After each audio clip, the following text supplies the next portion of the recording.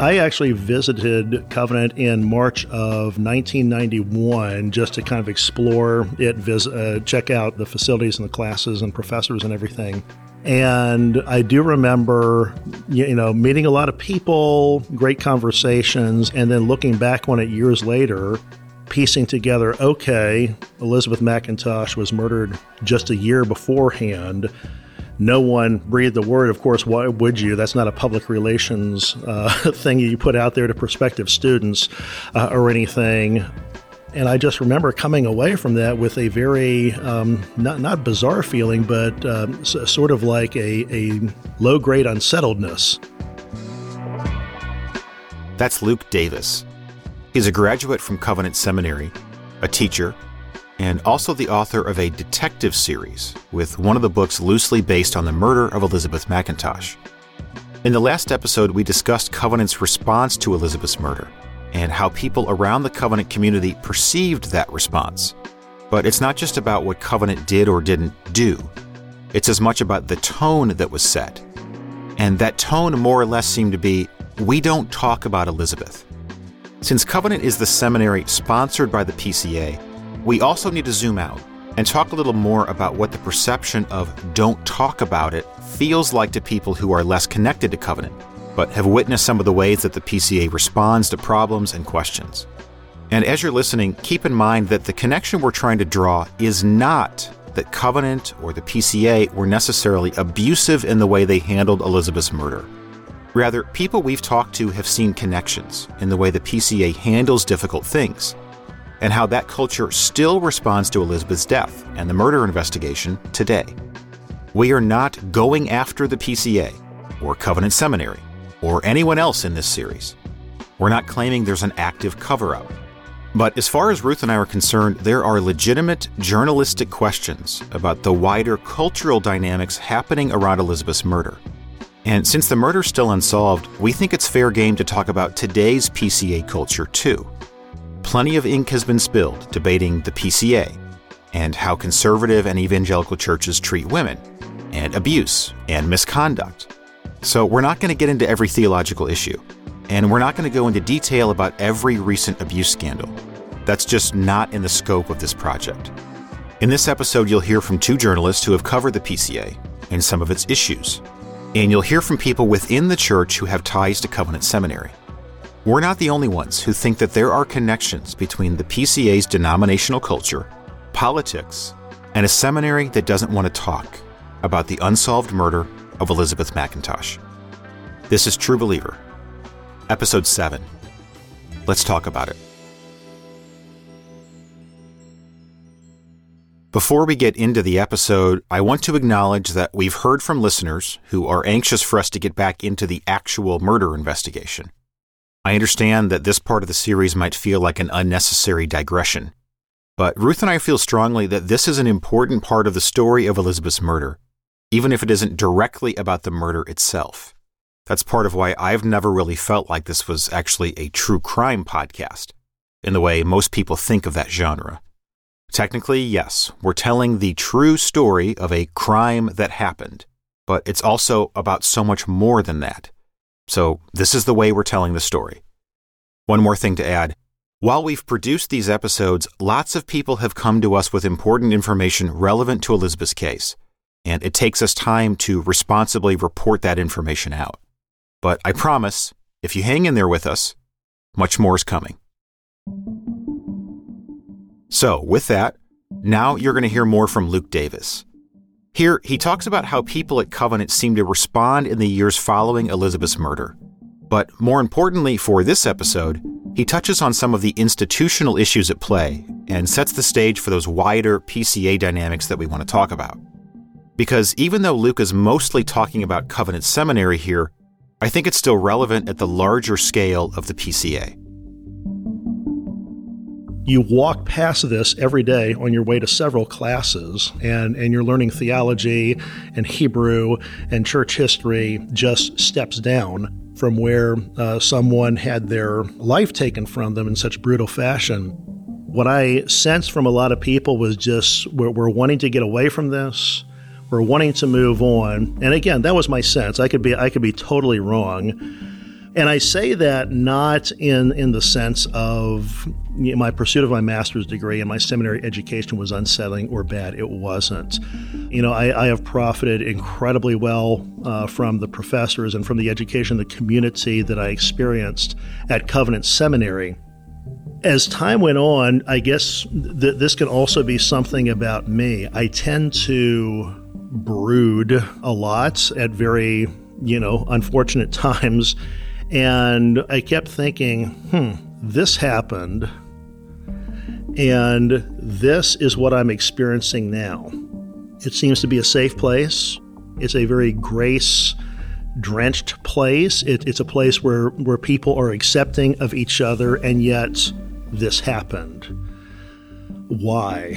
and so I was very unsettled, I guess, by this I guess I would call it an existential incongruence, where you're learning about the building blocks of your faith, but the idea of grace and community and hope.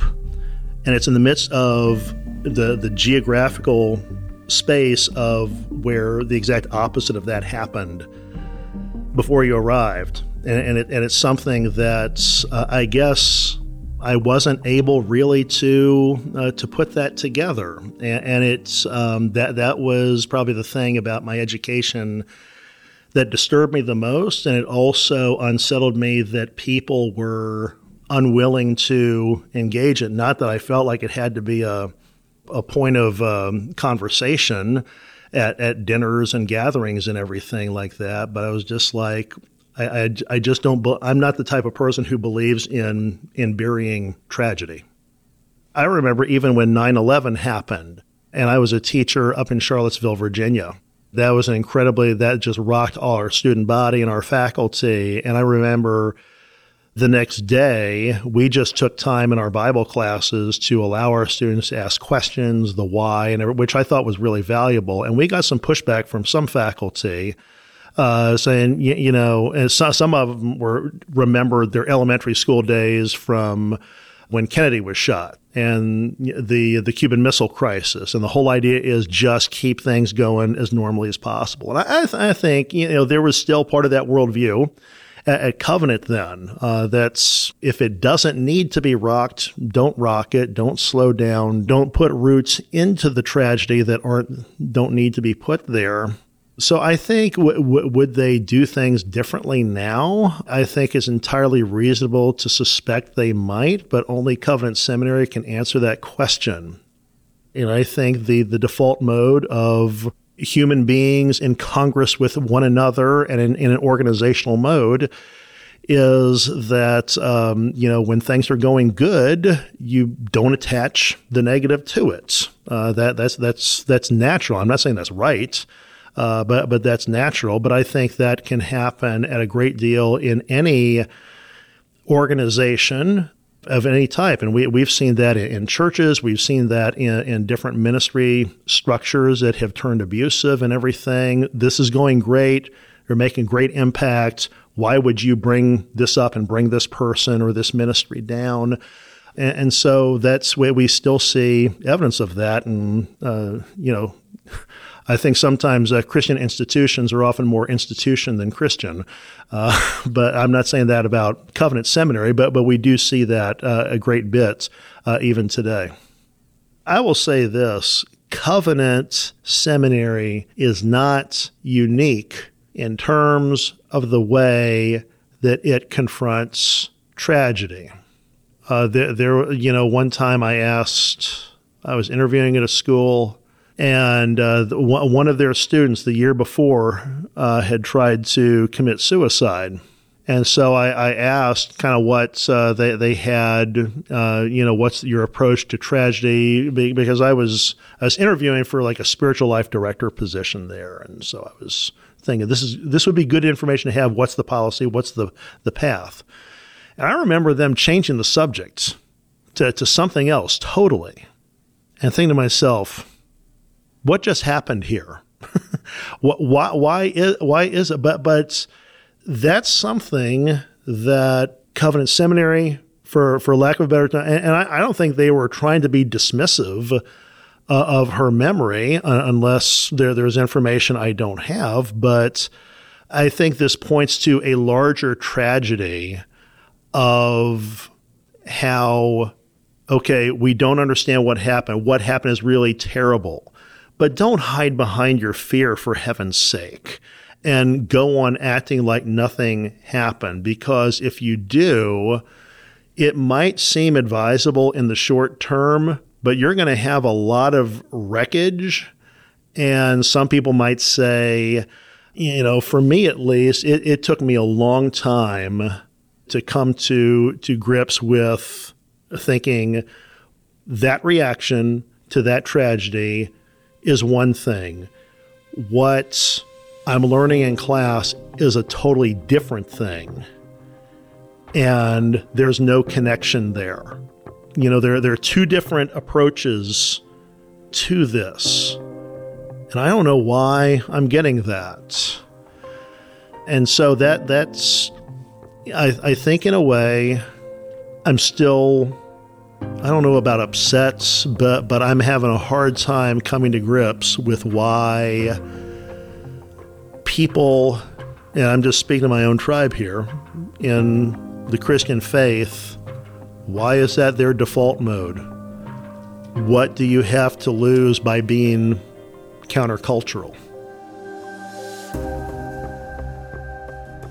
Why does that seem to be the default mode of so many Christian institutions? In last week's bonus content, you heard Ruth and I talking about more or less that same thing. Why aren't these institutions radically different in the way they handle tragedy or scandal? What does the reaction to Elizabeth's death in 1990 and today teach us about how Christians respond to tough subjects? Now, one person who's very familiar with how Christian institutions operate is Julie Roys. She's a Christian investigative journalist and the founder of The Roys Report, a Christian media outlet which, according to their website, focuses on exposing corruption, abuse, and what's been termed the evangelical industrial complex. Here, Julie talks about the PCA's governance structure and how what might be great in theory isn't always great in practice. In its theology, it's conservative like maybe a Southern Baptist convention would be, which is the largest denomination in the Protestant church. But what would be a little bit different about PCA, whereas in the Southern Baptist church, you have autonomous churches, which really govern themselves, and they can kind of choose how much they want to be a part of the regional bodies and the national bodies. Within the PCA, you've got, at the local level, the session governing everything that they do. Then at that more regional level, you have the presbytery, which is this regional governing body, and then you have the General Assembly, which is the national governing body. And if you want to be PCA, I mean, that's voluntary, but if you're in it, there actually is a governance of it, which a lot of people would look at and say, oh, that means that if there's concerns or problems, there's a body we can appeal to and these will be taken care of. And I think a lot of folks that are critical of just the mega church or the independent church, which there's tons of those within evangelicalism, which would look to the PCA, might say, hey, they've got a system for dealing with problems. The problem is they haven't seemed to deal any better with the problems than these independent churches, which really, as a lot of people view them, they're kind of like the wild, wild west. Well, a lot of people look at the PCA as the good old boys network. And so if you're not part of that, good luck getting justice. So, Ruth, you're a little more up to speed than I am on some of the issues that have been going on in the PCA recently. So can you give us some examples of some of these problems that Julie might be referring to there? Without getting into specifics about lots of individual cases, because that's really beyond the scope of this project, there is one high-level recent case that comes to mind where the church court, which the PCA has its own system of a court to litigate issues within its own body, got really tangled up. And the allegation in that case is that the pastor and his friends essentially hung up this case for a long time, and that it was impossible for the woman in the issue, the complainant, to get justice One of the issues that came up in that case, too, was whether people who are not Christians should be allowed to testify in church court cases. And so, again, without getting into big specifics about that case, the basic tension is, when we have an issue in the church, is that really an issue among Christians? And at what point should a third party, like somebody's friend or a nurse at a hospital or a counselor, be allowed to weigh in and say, yes, I believe this. Yes, I witnessed this. Yes, I'm concerned about this problem. And so when Julie calls it a good old boys club, I think part of what she's referring to is how much should the inner workings of the PCA and problems within the PCA be figured out by people within the system? And how much should we allow other people who are not elders and pastors weigh in and help figure out issues? Okay, Ruth, I'm going to play devil's advocate here a little bit. So that's all really interesting and worth talking about, but what does it have to do with the unsolved murder of Elizabeth McIntosh? I totally agree. And I think that's what we're trying to figure out in this episode, but also in the series, right? Like, what from 1990 connects to 2023 and 24? And we're not going to get into every case, and we're not claiming that Covenant Seminary or the PCA Seminary is all bad, or that we know everything about these recent complaints. But what we have heard, what I have heard from people reacting to our episode, is that they do feel that there is a connection. We've heard from dozens of people, mostly women, who connect Elizabeth's case and how it was handled to their recent experiences in the PCA. Not all negative, some positive, but some pretty negative. And so something resonates, right? Like something about Elizabeth being a woman at a seminary, being killed, and justice, generally speaking, not being found in her case resonates with them. And so people have brought up to me, anything from stuff as general as, hey, I was a woman in a church and, I just noticed the sense that I was never listened to in the same way as my husband, for example. All the way up to very serious allegations of sexual misconduct and domestic abuse that people have experienced. And so I'm not saying that all of those cases are connected to Elizabeth McIntosh's case, but I do think it's important to acknowledge that the themes resonate for people, that something here resonates, that people feel like they need an outlet to talk about these situations. And I would also just say thanks to everybody who's reached out. So, Julie, we've had people express to us some level of reluctance to speak on these kinds of things. And it's not because they feel overtly threatened by anyone, but it's more a general sense of like, I don't want to be the troublemaker. I don't want to rock the boat. Paul talks about deal with your disputes amongst yourselves and don't take it to court. So what do you say to people when they say those kinds of things to you? Well, it's really interesting how certain selective verses keep being used over and over again. So when it's to the pastor's advantage, and he has the bully pulpit, right? So he can preach. What is that? 1 Corinthians 6, don't take your brother to court, right? And the one that I hear all the time is Matthew 18. So Matthew 18 sort of outlines steps to take in personal disputes. Okay. So this is a personal dispute. So a personal dispute means, like you got a problem with Bob because Bob took your mower and he wrecked it and then he gave it back and didn't reimburse you for it. That's a personal problem, right? You got a problem with Bob. So you go to Bob and you say, Bob, we have a problem. Bob doesn't listen to you. Scripture says, then take a couple more with you. And then you say, Bob, we got a problem. He doesn't listen to them either. So then it says, take him to the whole church. And if he doesn't listen to the whole church, then, basically publicly expose him. That's for a personal issue. What I don't hear preached on hardly ever in the church is 1 Timothy 5:20. And that says that when an elder is sinning, that he should be publicly exposed so that others may stand in fear. The scripture has a very clear way of dealing with sinning elders, with sinning pastors, with men in authority or women in authority who are misusing their power. that person is to be publicly exposed. And this is what, there's so few people that hear this. And then it's spiritual abuse. The way that pastors will then, when they have something to cover up, will talk about gossip and slander. Again, slander, for something to be slandered, has to be false. When you're trying to do exactly what 1 Timothy 5:20 says, you're not slandering, you're not gossiping, you're trying to expose, right? Like Ephesians says, that we should have nothing to do with the fruitless deeds of darkness, but rather expose them.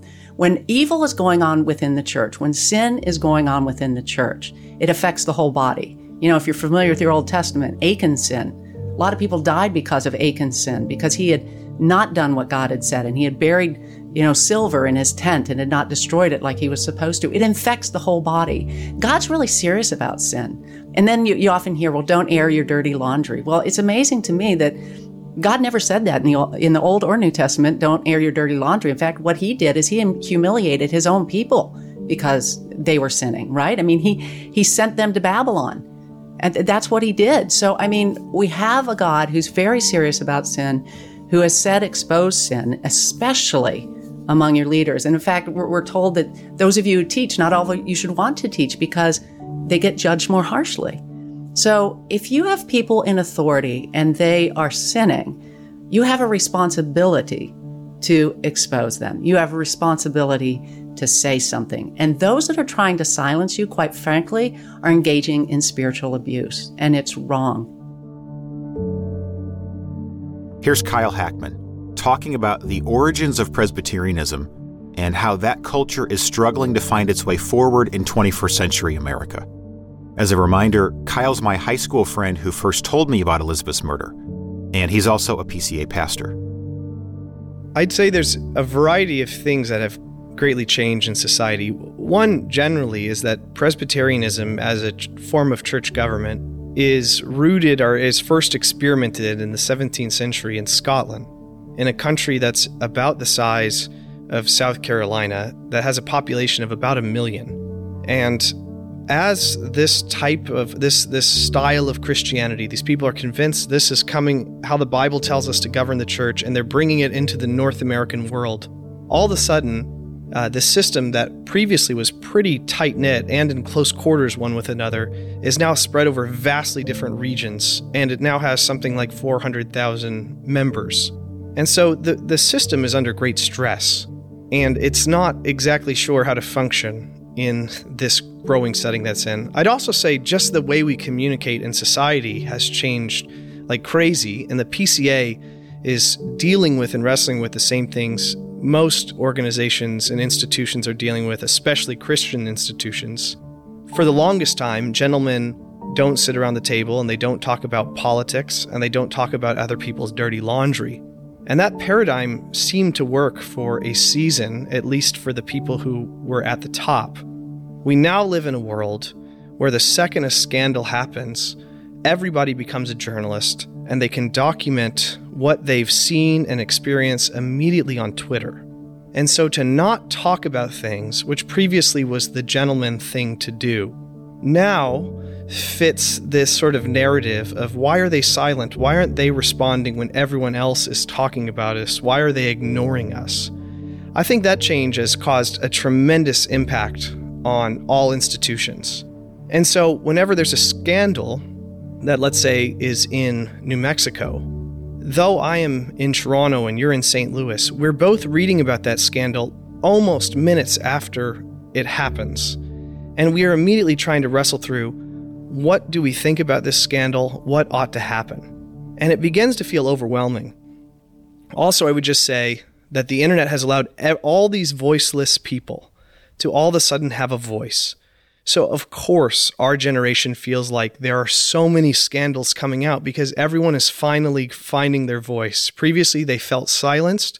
Now, through the power of the internet, they can vocalize the ways in which they have been mistreated. And so for an institution to still play by the old rules of gentlemen don't talk about these things is to put themselves in a situation where those who feel voiceless are raising their voice. Many of us are beginning to see and hear these stories, and they're saying, these people are now our neighbors in some senses. What duty do we owe to these people as we hear some of these stories of oppression and abuse and difficulty, and silence just won't work anymore. I'd also say there's another big cultural clash that's taking place, and that is that the place of the pastor is greatly changing in society. So in society, you have society secularizing more and more, but at the same time, you also have society specializing more and more. And whereas pastors with their masters of divinity used to be the most educated people, not just in their church, but in their town, and everyone wanted their opinion on how they ought to think and act, now all of a sudden, they're generalists, and there's people who know virtually every subject better than them. There's counselors in their church who understand some complexities of mental illness so much better than they do. And there's people who work with children that understand child protection policies so much better than the minister does. And all of a sudden, these people who are from a guild where for the longest time they were the most educated, they were the sages, they were the wisest, all of a sudden are now put in a position where they're being somewhat humbled, and they're having to learn from a lot of other experts. They're no longer the smartest person in their church, much less the city in which they live in. I would just say that PCA is feeling this pressure because at the same time that society is secularizing and the church is sort of losing influence in the world, and there's all kinds of traditional Christian ethics being called into question, there's also pressure for the church to listen to the wisdom of the world. So it's almost as though you have these people trying to discredit the church from the quote-unquote world, and yet there's also people from the quote-unquote world who are offering great wisdom as to how to move forward. And this has put a lot of ministers, especially, in something of a bind. They need to wrestle through, what do they think about critical race theory? If it didn't originate in the heads of a Christian, what benefit is it to us? Is it trying to destroy Christianity, or is it a tool that can be a blessing to Christianity? The PCA saw this last year. There was an overture, a request that all ministers need background checks before they can get ordained. That motion was referred back a year because there were some questions about how it should operate. I don't know exactly why everyone voted as they did. It seems to me the presbytery I'm ordained in has required background checks for many years. It seems to me a no-brainer to pass, but some of the speeches I heard expressed real concerns about this sort of outside and worldly credentialing body being able to weigh into the process of someone becoming a minister. So I would say all these changes are coming together. The changes about what it means to be Presbyterian, the changes about what it means to be a minister, and the changes about how we communicate. They're all colliding in our world in real time. And I think the way that they're colliding is making many in the PCA so incredibly curious about this murder. They're wondering why it feels as though the seminary doesn't want to participate in continued public journalism. Why the seminary doesn't want to work with journalism to make sure the story gets better coverage. And because we live in a time where there has been a vast number of abuse scandals uncovered, the assumption when someone doesn't speak is that there's something that they're hiding. At this point, I have no reason to believe Covenant Seminary is actually hiding anything. I really don't. However, not speaking puts them in a situation where they fit a template of how institutions previously operated, and in this world of new communication, to be silent and to not participate as much as possible puts them, puts people, the listener, sort of the reader, in a situation where their minds fill in the blanks, I believe incorrectly, that there's some kind of cover-up. And so I think all these changes are taking place. The culture's changing rapidly, and we're at a place now where it's time to talk about this. Another journalist who's been covering issues in the PCA is Liam Adams, religion reporter for The Tennessean. Liam focuses on faith and religion, especially things happening in major denominations in the South. Recently, he's written several good stories about how churches and institutions are responding to questions of abuse and misconduct. We recommend some of his recent coverage of the Nashville Presbytery in the PCA. Here, Liam talks about the over-reliance that many within the PCA have on their own systems to deal with abuse. this is an issue within the PCA, but it's not exclusive to the PCA, which is that we can handle this on our own. And so that lends to a trust in the PCA system of governance, which is very complicated, and also a trust in we don't have to explain ourselves to the outside world. I mean, you both have encountered this challenge with getting certain records from Covenant Seminary, and just sort of an overall transparency. This is common throughout the denomination. And again, it's not the only denomination that is dealing with these issues. But I think it's just important that there's this sense of sort of reliance on their own system of governance, their own theology, on each other. And you have this sort of groundswell within the PCA that's saying it's not good enough. Like, your reliance on yourselves is not holding people accountable who should be held accountable. But the issue is still, there are a lot of people in the PCA that think this is not happening, or that this is not a widespread issue in the denomination. And from all the victim advocates that I'm speaking to, they're saying, yes, it is. And just to make sure we're clear, what is the this that you're thinking of when you say that? There's an issue of clergy misconduct and clergy abuse, both sexual abuse, domestic abuse, spiritual abuse, or abuse of power, and then just an issue with holding ministers accountable, or that the systems that exist, which is really grounded in the presbyteries, that's the whole name of the denomination and the whole system that it's built around, that the presbyteries, it's kind of a patchwork of certain presbyteries taking a lot of action, or being proactive in implementing changes to holding ministers accountable, and that there are other presbyteries that kind of operate like an old boys club. Do you think the system works?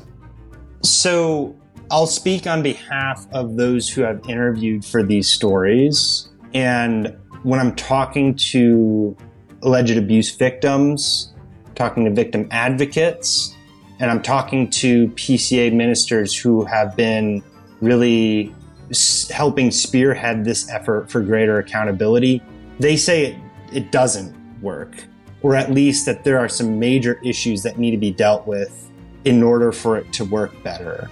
And that's the whole point of the DASA report.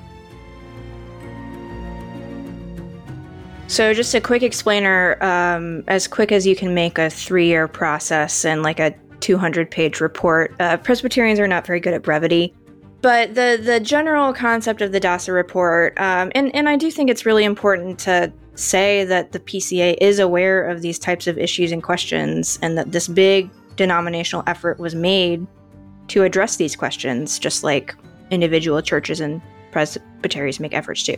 But anyways, the DASA report, my former pastor, Tim LaCroix, served on the committee that put this together. It basically was responding to questions from pastors and congregants who said, look, we have the Bible, we have the Westminster Confession, we have the Book of Church Order. All of those things are like church things. They don't always connect with the individual incidents and situations we're dealing with on a day-to-day basis. How do we help people dealing with domestic abuse, sexual abuse, child abuse, and spiritual abuse? And so this committee, which included pastors as well as independent clinical experts and psychologists, really just ran through that list of issues. And they looked at both defining them using both biblical terminology and clinical terminology, which I think is important. And then they offered up general recommendations for how churches should handle those types of issues. And they didn't get into, super specific levels, but I thought it was a really valuable effort at saying, hey, here are best practices that clinical experts use, and we're not really seeing every church use this best practice. You really need to think about doing this in your church. And so For example, there's recommendations that if a couple in a church is experiencing domestic abuse, like one partner is being abused by another, don't do marriage counseling with them. That's not going to work. Don't send the husband to anger management therapy if he's the aggressor. Those are things that I know churches have tried, and the report says that does not work. It increases the likelihood of harm, and it's more likely to make things unsafe. So all that to say, it's addressing these very specific questions and aims to kind of set up a framework where churches can improve their responses to these types of issues. There's a lot of phrases in that report that I think are relevant to how we're trying to talk about Elizabeth's case.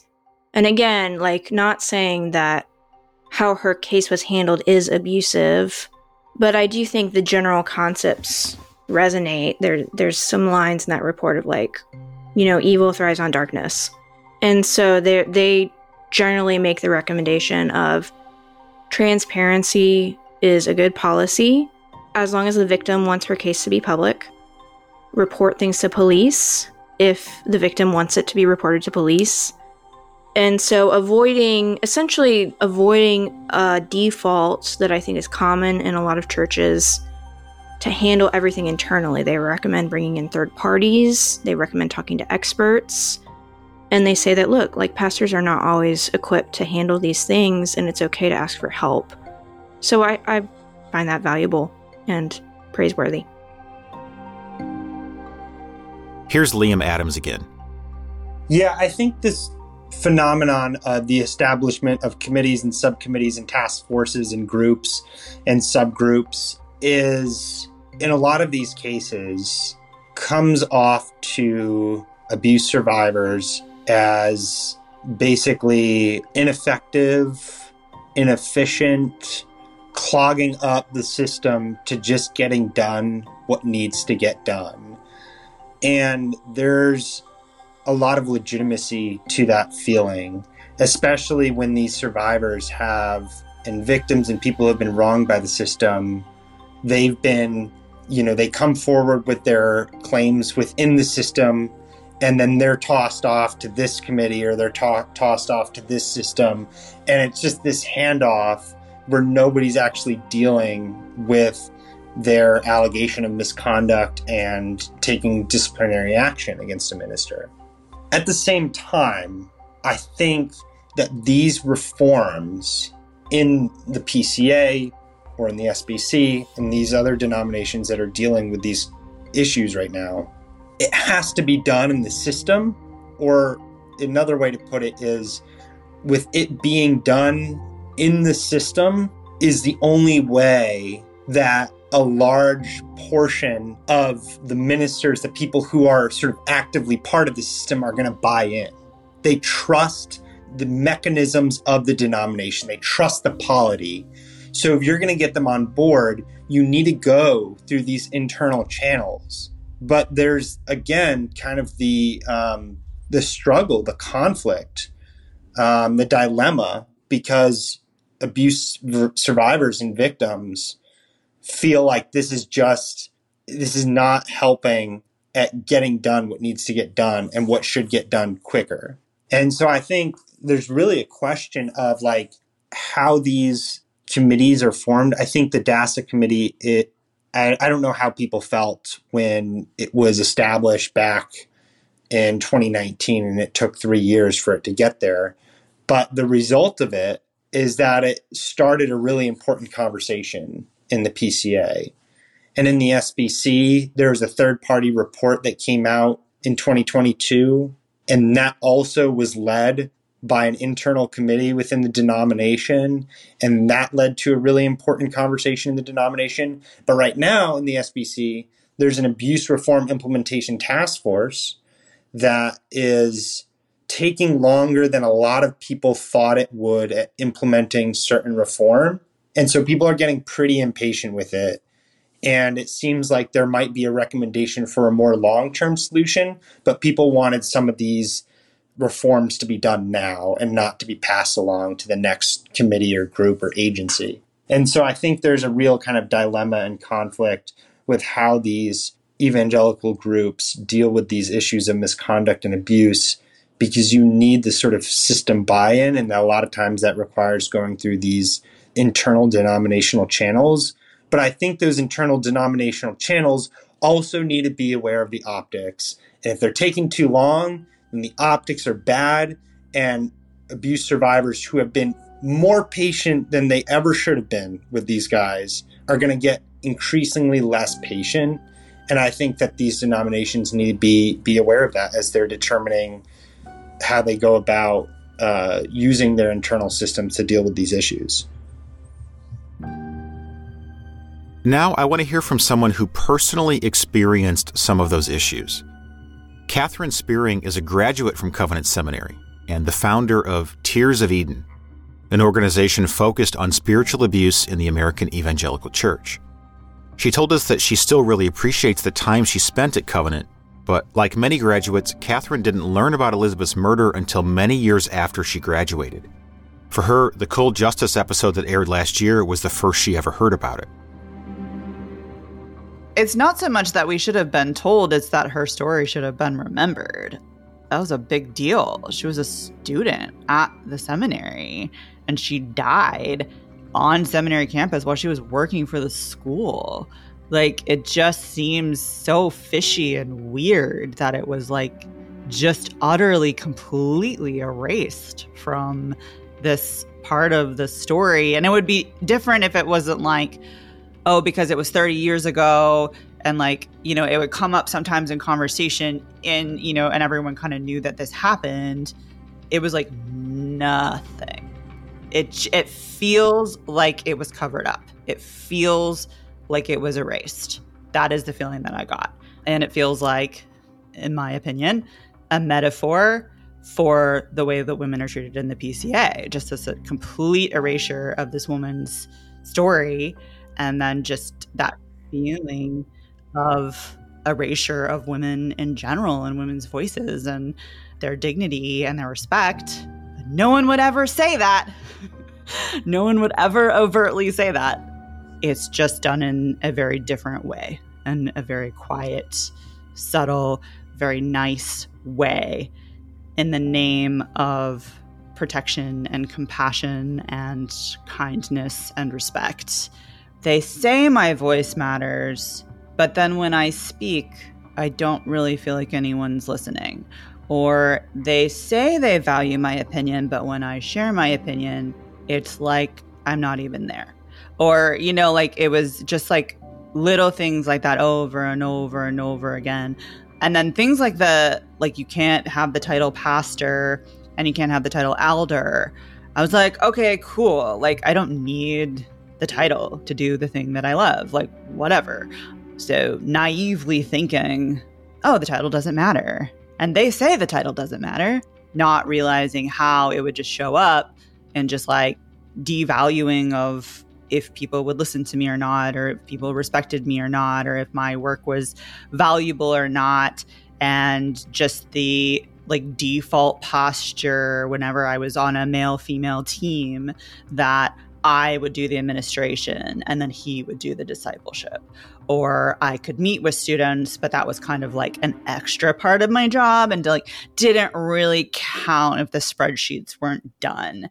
And then when I realized like I wanted to teach, like actually like teach people, and then kind of just had leaning towards that and a little bit of a gifting for that. I'm a writer, I'm a storyteller, and would just always think of like, especially in youth ministry, of like, oh, it'd be really cool to like show this clip from Mean Girls and like talk about this, you know, part of the Bible being, you know, being the gospel being inclusive. And, you know, like I'd always have these like ideas for like talks that I wanted to do. And so this was like something that I wanted to do, but this unspoken feeling of like, if I wanted to do that and said that I wanted to do that, that I was asking too much and that really wasn't primarily what I was supposed to do. But then after sitting through dozens and dozens and dozens of like male teachers who were terrible, most of them are terrible. Some of them are really great, but most of these teachers are not that great. So it was just kind of like, why can't I do this? Like, it's not like the standards that high of like what the quality of teaching that we're looking for here. So even if I'm just new to this and I'm just practicing, like you're letting them practice, so why can't you let me practice? Like, why can't you give me the same opportunity to grow in this gift? And the subtle message was basically I wasn't supposed to have that gift. Like that wasn't supposed to be something I was good at or wanted to do. Second tier. Yeah. You weren't treated the same and your work wasn't treated the same. The interesting part of it, and this is, I don't know if this is better or worse than what I grew up with, but they would never say you didn't have value. They would never say you were not a full human. They would say, oh, you're a woman, you are just as important as men. Like they would totally say that. They would say it. They would die on that sword. Like absolutely 100% say that. But then I realized a small sect of people, men, got to decide what respecting women looked like and got to decide what protecting women looked like and got to decide what it meant to honor women or to listen to women's voices. And the women actually didn't get a say in that.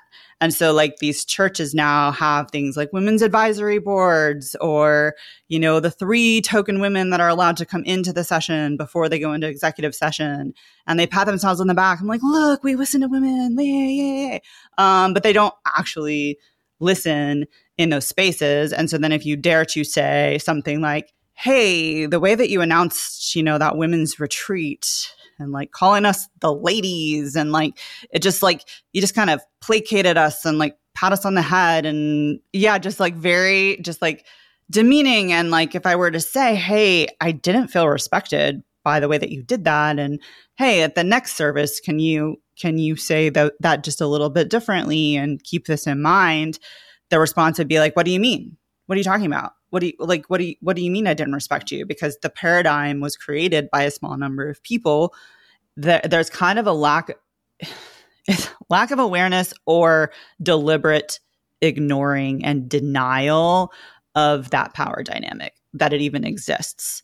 And I will just like use the boss that I had in the church in California, for example, who was abusive, and just my experience of calling it out and going to people in leadership for help and documenting things and screenshotting things, and immediately after an incident would happen, go immediately to his supervisor so that things were on record and documented. And up until the very, very end, there were a couple people that got a little more involved and were like, something's not right here, and started to like maybe see something was off. But in general, we were treated like 2 peers having a conflict, and they would just like put us in these rooms and try to create conflict resolution situations and like ask me right in front of him, do you forgive him? I'm like, no. Like, no, we're not even at that.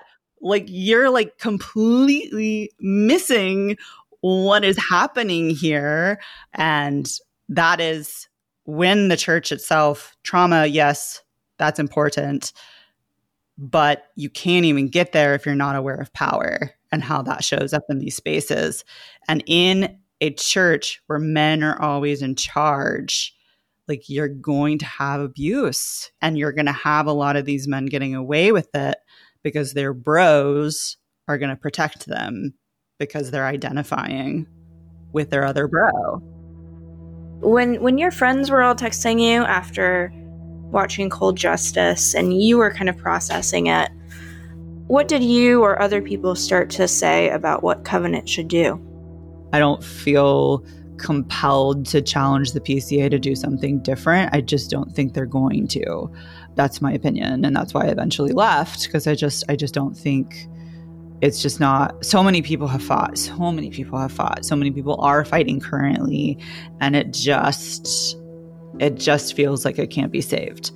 That's my perspective. I want Elizabeth to be honored. And so I have a podcast about her. I'm excited that you all are doing this. I think that story needs to be remembered despite what Covenant does with it. But asking Covenant to do something different than what it's already done, I just don't think it cares. I don't think Covenant cares. I don't think the PCA cares. So I'm not going to demand that they do something that is outside of their capacity, unfortunately.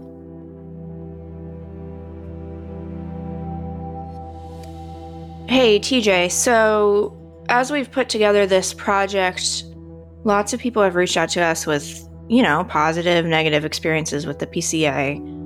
I thought it was really important to include Catherine's experience because she references a positive experience at Covenant, which is great, but she also references tough stuff that she went through working with churches in the PCA and how she feels about that and why she thinks it connects to Elizabeth's murder. So I'm just really glad that we were able to talk with her about that and represent that experience in this project. So some people are going to hear Catherine's interview and they're going to say, aha, so True Believer is saying that because the PCA doesn't ordain women, therefore PCA is bad. And that's what this whole series is really all about, the PCA's treatment of women. That's our secret motive here. So is that our secret motive here? The hidden agenda. No, it's not. I mean, you and I have our opinions. Catherine has her opinion. But this project is not pushing a political or theological debate about what the PCA should do beyond saying that every institution needs to listen to its members and hear feedback from members. Catherine was one. This is her feedback. We've interviewed plenty of other people with other thoughts and opinions. And so I'm not being wishy-washy. I'm just saying it's not my role to say what the PCA should do. But I do hope that people within the PCA listen to this interview, consider her experience, and then incorporate that as they think about how to treat women and how to treat questions of spiritual abuse and other types of abuse. Here's Ewan Kennedy, who graduated from Covenant Seminary and was in the PCA for over 30 years. Yeah, I think it's endemic to some of the pathology of the PCA. It's not just limited to the PCA. Obviously, I mean, we've seen the news. The Southern Baptist Convention, has been exposed for covering up accusations of sexual abuse and allowing pastors to move around, just like we saw with the Roman Catholic Church, for many, many years. And other places where things have been swept under the carpet in order to kind of maintain a public face, and justice has been denied, and truth has been squashed, and transparency has been rejected. And so I understand that there are politics and perception. You want to be careful and things, but the PCA, the Southern Baptist Convention, the Roman Catholic Church, many mega church, independent churches. I think we've seen over the past 10 or so years, at least since the Me Too movement, just how there was a culture where it was accepted to sweep things under the carpet and not bring things to light. And I'm thankful to live in 2023 where we understand that that's not okay. Obviously, you're not responsible for all Christians everywhere and for fixing all the problems. But what would you like to see Covenant and the PCA do differently in terms of a new path forward on this? I mean, I think I'm not the originator of this idea. It may have been Doug Servin, your dad, Ruth, who talked about, having an annual day of remembrance. And the chapel closest to the date of Elizabeth's murder, to have it referenced and to pray for her and for her family and to pray for justice. Or even a plaque to say this happened on this date and we lament it and we look to God and to the new heavens and the new earth, for justice and for our tears to be wiped away. Some kind of acknowledgement about this ongoing unsolved murder. I mean, it'd be one thing if the murder was solved and there was some closure. For it to be unsolved, the only unsolved murder in the history of the Creve Coeur Police Department, for it to have happened at Covenant Seminary and to be this open thing, and for it not to be acknowledged, that just contradicts the whole spirit of the Bible about lament and the call for justice and the longing for justice, especially for a denomination that's Presbyterian and is meant to have a special place in its heart for the Psalms of lament. There's been no lament. There's been no lament. I've been a PCA pastor for 30 years. Been involved in the PCA for 30 years. Been an ordained PCA pastor for 20 plus years, and I've never participated in any lament over this, apart from the lament that fellow pastors and I have had in discovering and discussing this. And that's just not okay. That's just not biblical at all.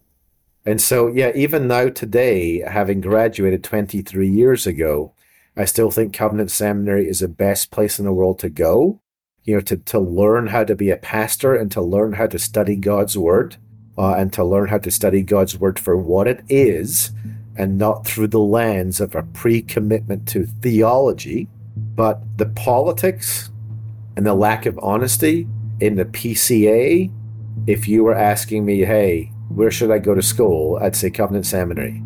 If you were asking me which denomination should I pursue licensure and ordination in, I would say I'm not sure about the PCA anymore. Here's Kyle Hackman again. I believe the PCA, especially in the domestic abuse and sexual assault report, what's often called the DASA report, did an excellent job of consulting outside wisdom and the best resources in the counseling world and in the social work world and in the abuse advocacy world, and thinking of ways in which to create a safe environment for everyone to flourish in the PCA. And I think that report was a model of wrestling hard through resources maybe that came from outside the church, but could be best used for the sake of the good of the church. This would be something I'd say the PCA is doing really well.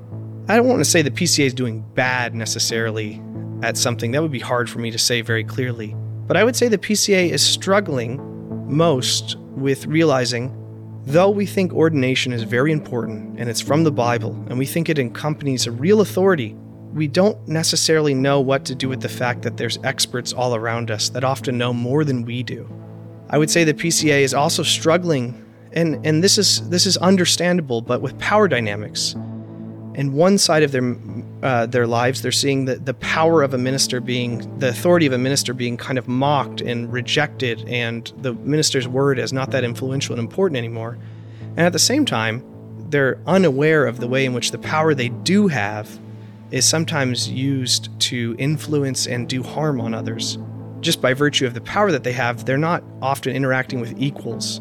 People submit to them in a different way than they submit to an equal. And some of those power dynamics amongst ordained people should give us pause as to how we conduct ourselves and how we operate and say and don't say certain things. Those would be some things that come to mind. I would also just say the PCA is struggling, especially, it seems to me, on a more centralized level. The PCA is struggling with what to do with the loss of cultural power. And one of the things journalism does is it does rob some measure of power from institutions. It's out of your hands. Someone else is dealing with this story. I'm taking this interview. I'm not exactly sure how it's going to be edited and how it will come out. And that loss of power is no one's sure exactly what to do as the influence of the church grows less and less. In my opinion, projects like this are part of my public apologetic, my public defense of Christianity in this changing world. I think showing that we can talk about these things and trying to move this case forward is part of my public witness to the fact that I believe Jesus died for my sins, rose from the dead, and ascended to heaven, even if I live in a world that thinks this stuff might be crazy. When we interviewed Liam Adams, he talked about the importance of bringing changes within the system. Rather than let's tear the whole system down, let's work within the system to bring changes. What do you think about that? Is it important to work within the system? Yeah, I mean, the PCA is a reformed denomination, and I think we believe institutions are good, they get corrupted, and they must be reformed.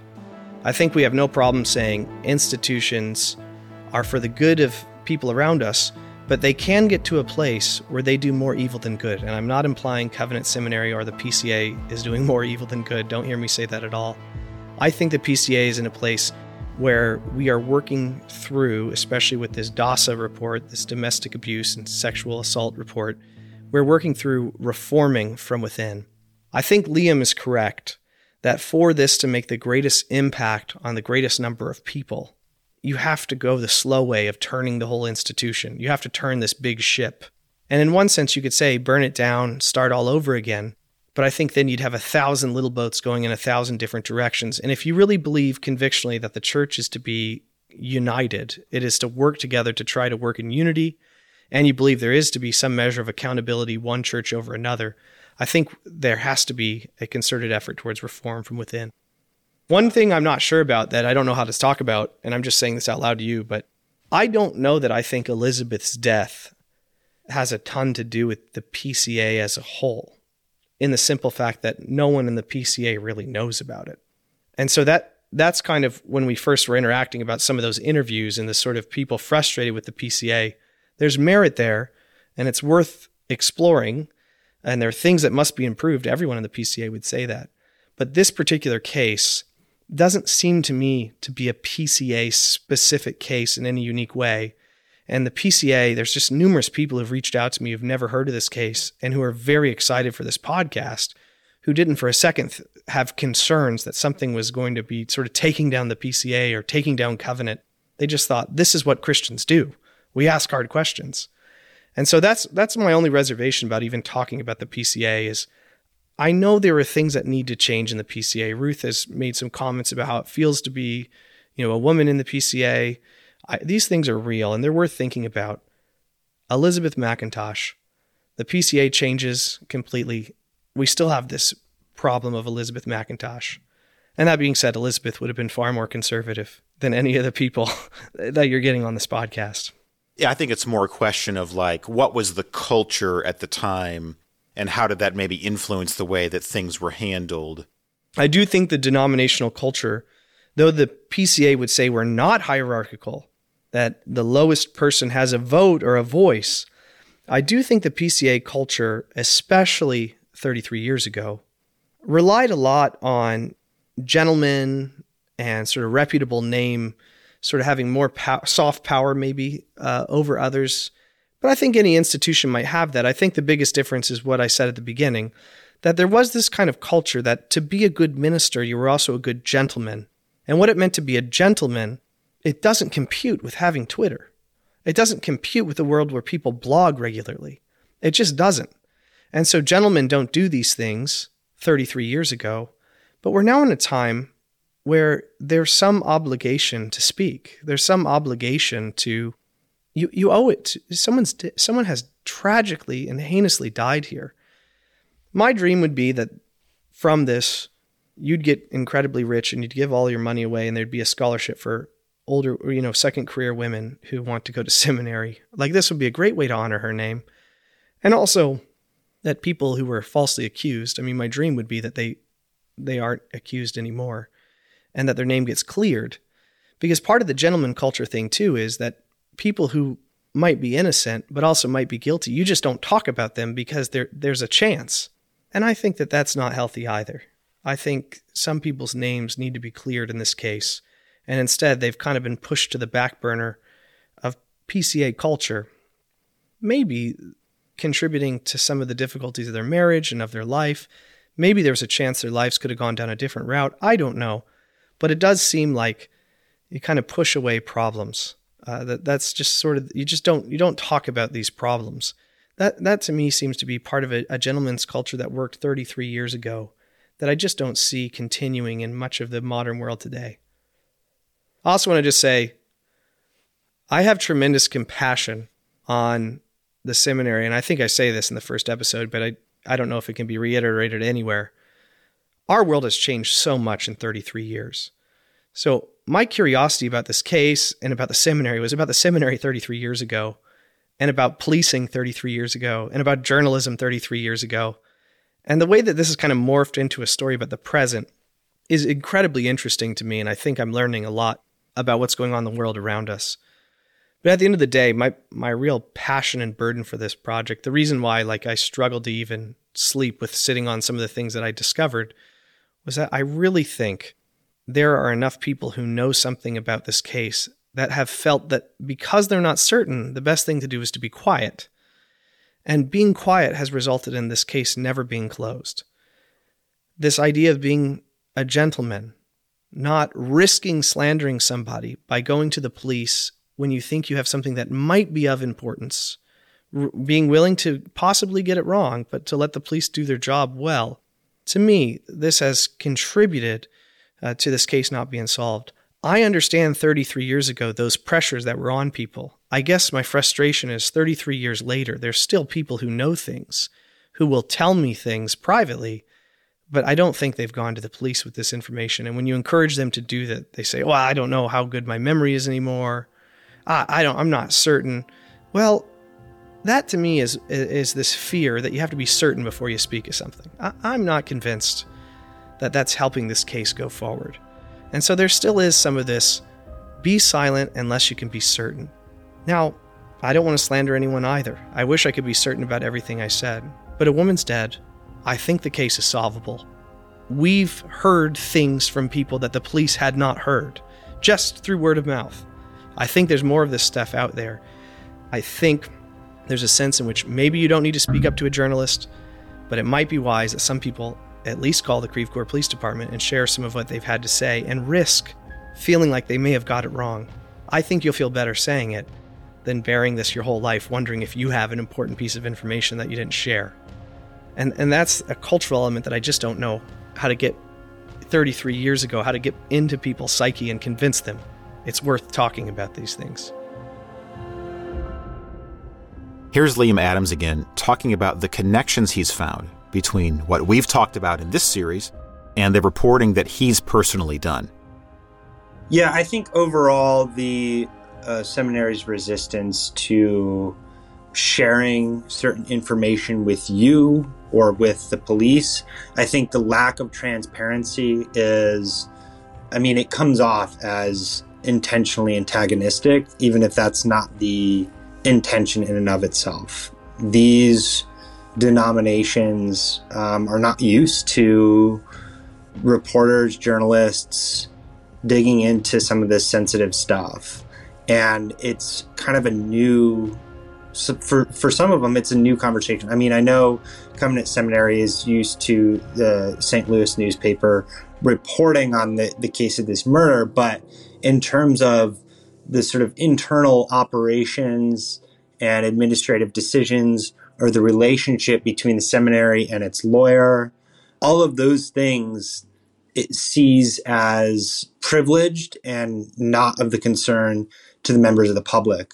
I think the issue you have there is that once this comes out in a podcast and people hear it, and it feels like the seminary is being obstinate, it's intentionally, it's obfuscating, it's trying to prevent, it looks like it's doing something wrong, even if maybe that's not the intention behind it. And so I think that was something that just really resonated with me when I was listening to it, speaking from my experience, as well as the experience of other people who write about religion and issues of misconduct and abuse in religious spaces, is this lack of transparency, because that's how the system always kind of operated. That's the sort of habit.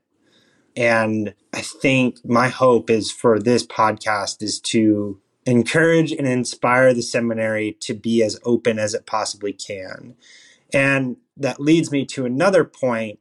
What just resonated with me from the first episode was the person who you interviewed who was rereading that email, the sort of all caps email that was like, this is possibly the worst scandal, in the whole, all of evangelicalism, which I get a lot of those kinds of emails. And I admit that I kind of scan through them, or sometimes I don't fully read all of them. But this was a really serious event at a prominent seminary for a prominent evangelical denomination. And there were more than 200 students there at that time. Many of them have gone into ministry in this denomination. And I think the questions that your friend was asking in that initial episode, and that has really sort of, I think, guided this podcast, is what has been the larger effect that it's had on the denomination. And I think that you can make those ties between the seminary not fully cooperating with the police, for example, or the seminary telling students, hey, don't talk to the police unless they talk to you. This sends a larger message about how you deal with these kind of traumatic events, and these events that have all these other layers around the treatment of women, and how is that then played out throughout the denomination. I think that this is why, I mean, like, just the more I listened to it, I'm not just saying this to be nice, like, the more I was like, holy smokes, this has this larger denominational effect. This has an effect on the spirit of the denomination, you know? And ever since then, I mean, how many other people have come up through this seminary, this point, and this thing hasn't been resolved. And in this history, in this story, the seminary hasn't been as cooperative and as transparent as it should have been. And so I think that definitely has a larger effect on the denomination, the people who are preaching its message. I recently saw the film Origin, which is a biographical drama about the writer Isabel Wilkerson. No spoilers here, but at the end of the film, Isabel's walking through an old house, and we hear a voiceover describing her thoughts. The film is incredibly moving on its own, but this scene in particular made me weep. Because as it was playing out, I was thinking about Elizabeth and how her death has been handled. Here, I'll quote from that scene. "When you live in an old house, you may not want to go into the basement after a storm to see what the rains have brought, but choose not to look at your own peril. We're all like homeowners who've inherited a house on a piece of land that's beautiful on the outside, but the soil is unstable. People say, I had nothing to do with how this all started. And yes, not one of us was around when this house was built. But here we are, the current occupants of a property with stress cracks built into the foundation and a roof that must be replaced. We are the heirs to whatever is right or wrong with it. We didn't erect the uneven pillars, but they are ours to deal with now. The cracks won't fix themselves. Any more deterioration is on our watch."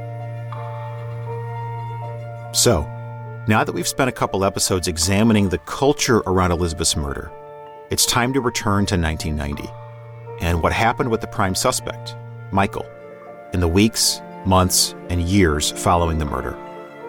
Next time. True Believer is written, recorded, edited, mixed, and executive produced by TJ Ingracia. Co-written and co-produced by Ruth Servin Smith. Research and development by Kyle Hackman and Doug Servin. Visit truebelieverpodcast.com to see additional materials related to each episode, or to get in touch with us. If you're someone who knew Elizabeth or have any information related to her or her murder, we'd love to hear from you. Next time on True Believer. Do you think that whoever did this to Elizabeth should be punished by a higher authority than they did? Well, I believe that there's forgiveness for something like this from God.